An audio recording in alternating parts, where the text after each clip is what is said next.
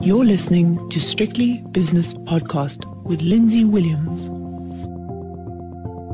It's Monday, so it's time for Shapiroworld with David Shapiro from Sasfin Securities in Johannesburg. David, it's a Memorial Day in the United States of America, quite a somber day because of what's been going on recently in the United States and also what Mr. Trump has been saying over the weekend. But those matters need not detain us. We had a really good end to last week. Is it all over, or is this just a sort of a brief respite? It's odd. I just put out some feelers now. I put out a tweet, asked 3 questions. Is the market still bearish? Is it bottoming? Or how do you feel? Do you think this is a genuine rally? I'm just interested to see what's in the minds. Look, this goes out to thousands of people, but not everybody there is well informed. I'm just interested to pick up how people are thinking. Lindsay, it's too early. I mean, it's obviously too early. Yes. We need a lot more good news to actually bring back confidence. And also you need proper news. But how can I say it needs to be proper news in the sense that, okay, inflation is coming down. Alternatively, the U.S. economy is slowing and there's no need to be aggressive by rate. So you need proof for this. You need to you can't just. I know what you mean. You need a catalyst. In other words, you need some kind of trigger to say that this was the turning point. The war stops. Yeah. The leaders of Ukraine and Russia got together and they decided on a deal, and that would be a huge relief for the market. And as you quite rightly say, oil has peaked or wheat has peaked, and therefore inflation's coming down. But we haven't got that. Everything's the same. It's still the same as it was a week ago. Well, what the question might be is that sometimes the market's pretty smart and it can sense something. It can sense, okay, things are changing. I need empirical proof. Before I go and spend other people's money and take a risk with other people's money, which I can't do. You've got to be very sensitive. I can't say, I've got a gut feel, I'm going to do it. I think you need to be able to substantiate it, so that you can go back to your clients and say, look, on this piece of evidence, I feel more positive. I'm going to go into the market. So I must say I'm pretty happy with the way that markets are performing. I'm looking at the JSE as well. It's strong. Yes. It's now another very good day. I mean, it's up 2%. Maybe we didn't respond. We only got the beginning, of Wall Street on Friday. So, I mean, and it's right across the board. So, Lindsay, there's confidence there. This is, it's supported by orders. Admittedly, the JSE, the volumes are very low. It's very, very low. So we also need volumes. We also need volumes behind this to support this kind of gain. You don't want. You need people to say, yes, it's time to buy. So that's where I feel I'm happier. But I'm not going to, we're not going to raise the victory flags yet. No, not yet, because you never get this. You're not going to get a V-shaped recovery. In other words, the market plunges over an 8-week period in the United States and then suddenly rallies over another 8-week period and you're back to where you were 2 months ago.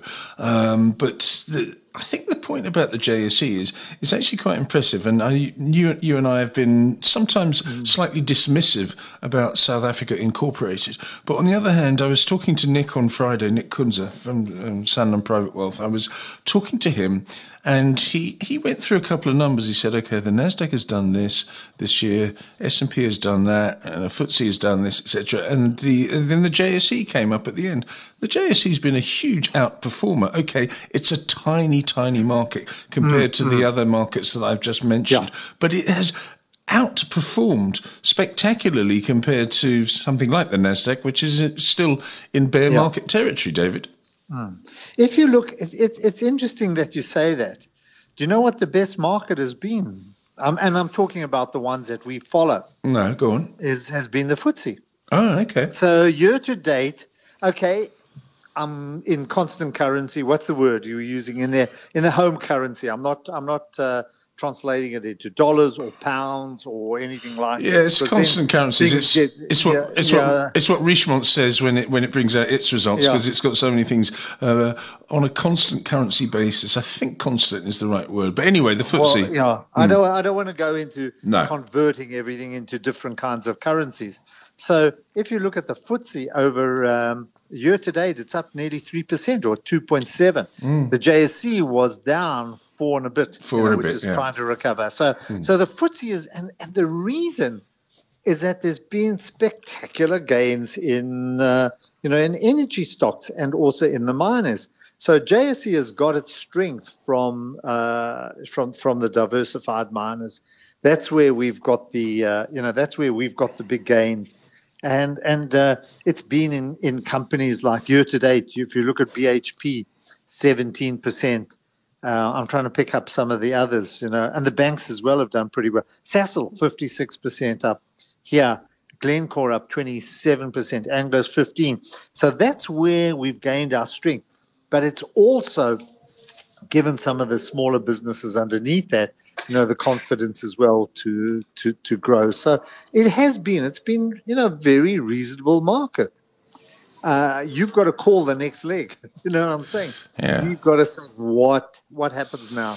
I think a bottoming formation, David. I don't want to talk too much about technicalities or anything, but a technical chart reflects fundamentals and people's mood and people's buying and selling habits. So I would say that probably, if the bad news is already in there, it's not going to go spiking back up again. It's just going to bumble along at the bottom and then gradually start to rise again between now and the end of the year, and maybe even longer. But maybe that 8-week period of losses on Wall Street, which influenced obviously the rest of the world, that maybe the 8-week period was the worst of it. Because the other thing that happened was that the Russians said they're not going to use, they said categorically they're not going to use nuclear weapons in its war against Ukraine. And I think that relieved a lot of people, actually, because I think a lot of people in Europe were thinking, well, if they do that, then they could do that to us as well. Yeah. So maybe.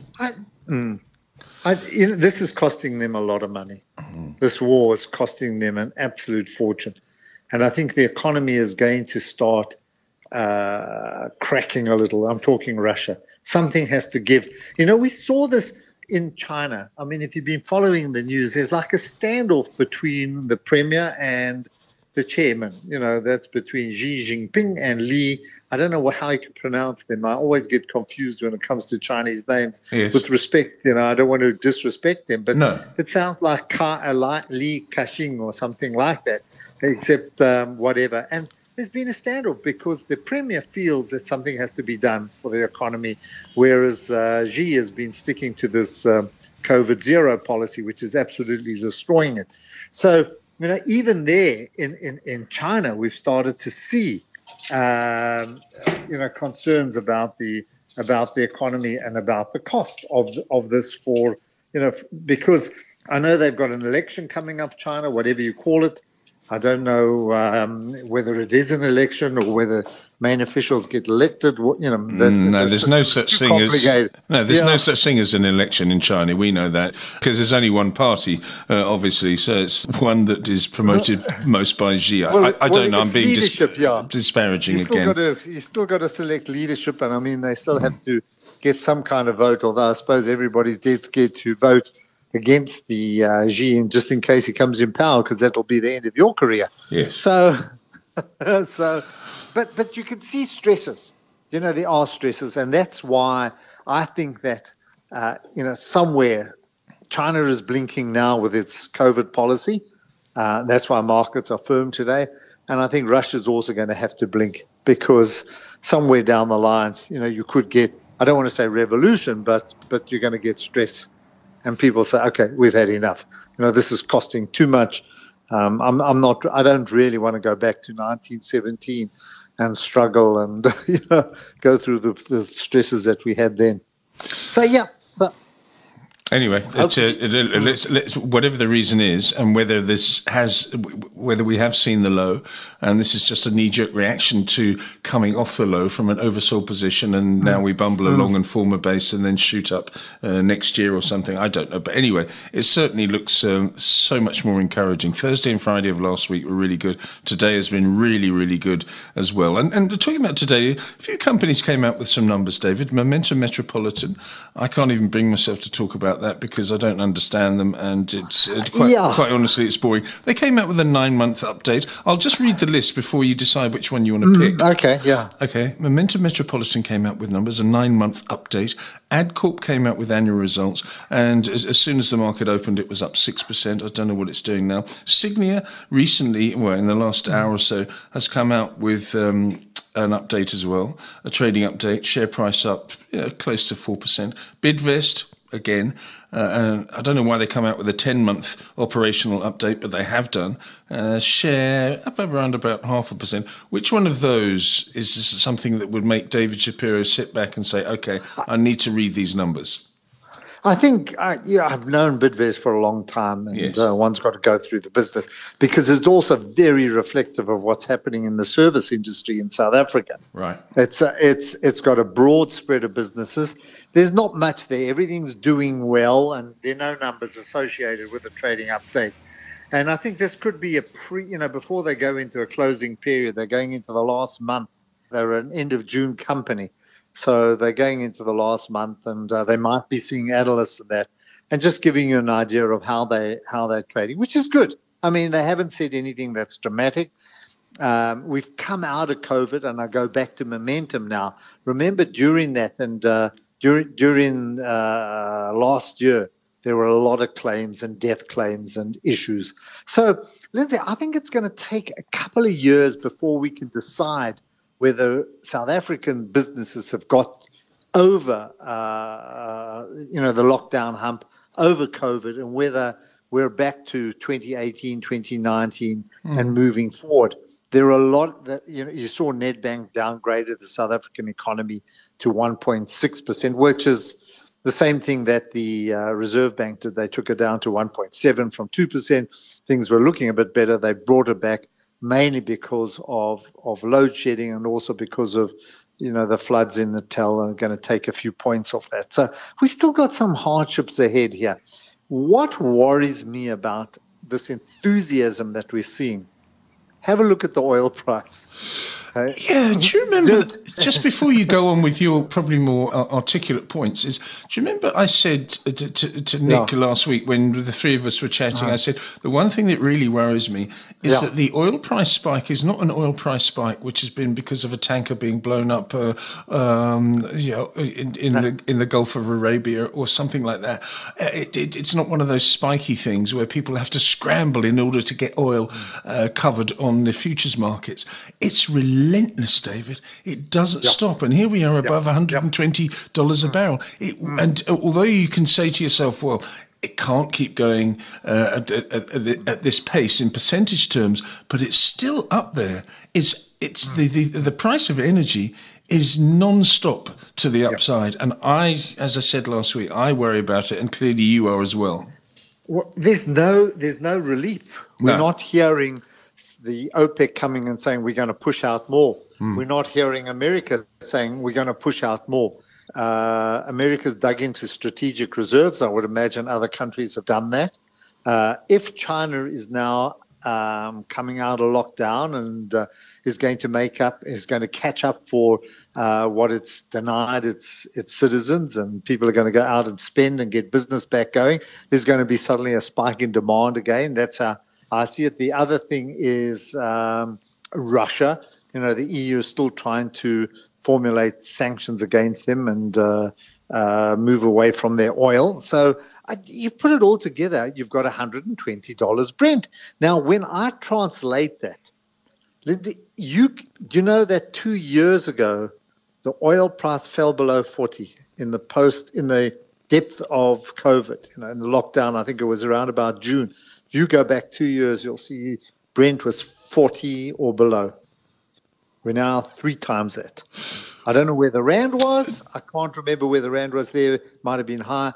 but we are paying very close to the highest we've ever paid for oil in rand terms. Well, I can tell you something that's in March, I think it was 2020. So 2.25 years ago, 2.25 years ago, Brent crude oil. Oh, it obviously had that anomaly where it was actually went negative at some stage, but it was trading between $10 and $15 a barrel as a precursor to that extraordinary situation that we saw. And so it's gone up 10 times, more than 10 times since then. And again, I don't know what the rand was doing either, but this has been one of the biggest bull markets in commodities I've ever seen in my life, and it's not stopping. And it hasn't been spiky; it's been genuine bull market that you would love if it was a stock, if it was a security on the JSE or on the Nasdaq. You'd say, what a fantastic bull market. But of course, it's not a fantastic bull market because it's a tax on us. So it's a big one. The point I'm getting at, the point where I'm moving to, is that we're going to get a massive hike in petrol prices now. Yeah. Now, for most. We've spoken about this for people in South Africa or for people in poorer countries, and whatever we might say, we are a poor country, and you judge that by GDP per capita. Right. We're not. We're paying maybe a little richer than some other poorer countries, but we're still poor, and it means that most of the wallets, people who earn money here, most of their money goes on transport, to get to their place of work. It also goes on food, and both of those are through the roof, which means the vast amount of their wallet, the vast amount of what they have to consume and the money they have to spend goes on those two items. So something's got to give. Now, we rely heavily. Why did Pick and Pay? Where's it going? It's not going to the top end of the market because people are getting richer. It's not competing with those juicy grapes we get at Woolworths at a huge price, or they're competing at the bottom end. They're going down to Boxer. Now, that's the market that I fear is going to be hurt. And that's really the substance of the South African economy.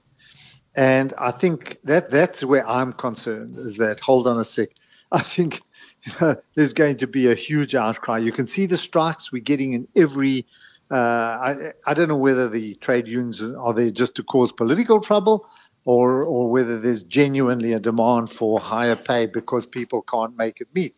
I would say the latter. I would say so too.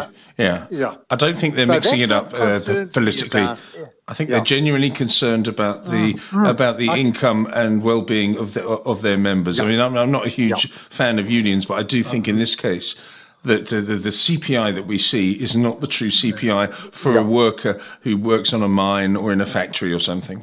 Yeah. Exactly. So I think that there are going to be issues ahead with the market. And that's why I'm absolutely staggered. I can't, in my mind, come to terms with why we have to keep putting up interest rates. People are naturally going to reduce their spending patterns.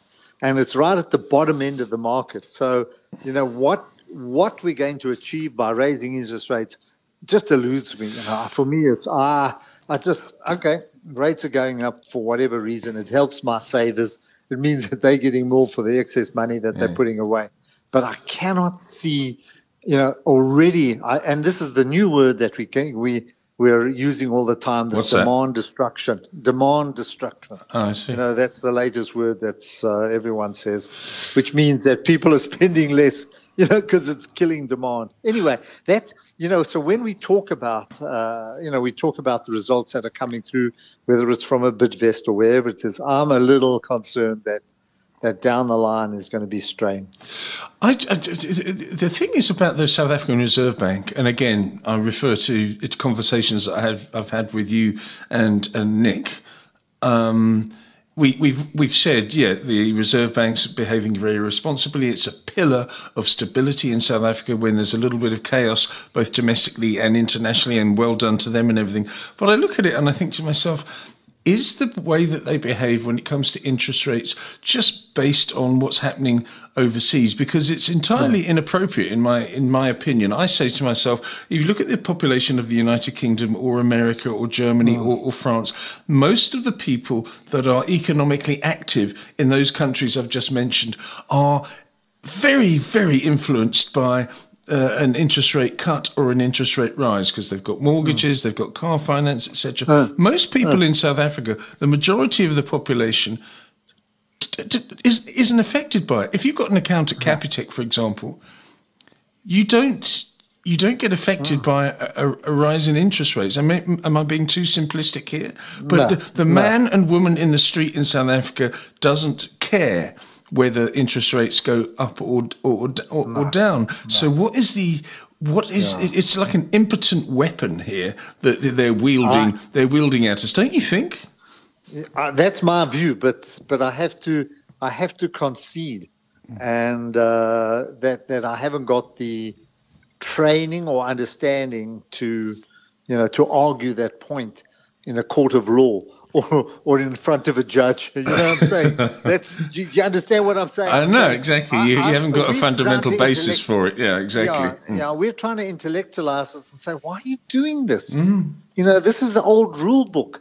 This is Volcker in the 1980s. I could understand why he did it. It was entrenched. But I don't know whether it works. I just, as Stiglitz said the other day, he said, by raising interest rates, you're not going to grow more wheat. So that was a cute. That was a cute saying, but I mean, I don't know what he's trying to say. What he's trying to say is that you've got to address the supply side. You've got to address pushing out more oil or pushing out more food. That if you want to get on top of it from a global point of view, you've got to get together and say, how are we going to get more wheat to poverty-stricken countries, or how are we going to alleviate shortages of oil, understanding that Russia is that we have this Russian issue. So I don't know whether there's any kind of cooperation. We screwed it up on the pandemic. There was no cooperation between countries. But if you are genuinely nervous of a global poverty, which the UN are, of people walking around starving and not being able to buy bread, which is the staple diet of most people, what are you going to do about it? Address, not put up interest rates. That's not going to solve it. That's a very good point, actually. Yeah, sometimes you have to do it, and I don't know. In a so-called developed world society which is addicted to debt, then yes, it will take out a couple of $100 from your monthly income statement, and you're going to have to. You haven't got the $200 to go and spend on stuff like you would do in South Africa. No. I don't think it's right. No. I don't think it's right. I think they're doing the right thing, but I don't think it's right, which is a contradiction in terms. But on the other hand, that's my view. David, markets... We have to, for the audience, for the people who are listening... Oh, yes. Who may have Economics 3 and who may have honours in economics or masters. Mm-hmm. I apologize for my naivety or lack of understanding. Please. But do you know what I'm trying to say? I'm just trying to give a common sense approach to it and say, why are you doing this? Anyway, David, the fact that you're still in doing what you're doing after decades of being in the market and as successful, you don't have to apologize to anybody. There is theory and there is practice, and there are market conditions that you've never seen before, and therefore those market conditions warrant sort of a merit adjustment, I think. I don't think people should be too rigid when it comes to a third world country, or shall we call it a second world country like South Africa, shouldn't be doing what a first world country like Britain or the United States should be doing. I think there should be some more creativity. But anyway, that's just me. David, the football season's over. I don't know what to do. Yeah. I sat down last night and I thought, I was clinging on to scraps last night. Nottingham Forest versus Huddersfield in the Championship playoff final to go up into the Premiership, when they say it's worth £170 million to the winner, and Nottingham Forest won. And it was quite honestly, it was an awful game. But I watched it because I knew I wouldn't be watching another decent game until August the 6th. So I watched it anyway, sicko that I am. But I was thinking about Nottingham Forest, and nobody really... I don't think anyone I think there's a generation gone by that remembers Nottingham Forest, but you remember Brian Clough, the late, great Brian Clough. He was famously appointed Leeds United manager, and he lasted 33 days, which I think is the shortest tenure ever in a Premiership or top flight management history. And they've gone up to the Premiership for the first time in 23 years. They won the European Cup twice, David, under Brian Clough. They were a really good team. No, they were. No, they were always. And it was at a different time. I mean, it was before the Premier League, and I think it was at a time before the big international money came in to British soccer, and before you had the Chelseas, before the Abramoviches, and all the other Americans that have now come in, and oil producing sheiks, that are now supporting these business, and the next one is going to be Newcastle and so on, and at that time I think it was pretty well spread. I was looking, and I've been looking at I've been cleaning up my home here and just repacking a lot of old papers and that. What's incredible is that when you look at those teams, when I started they were all English. They were never foreigners.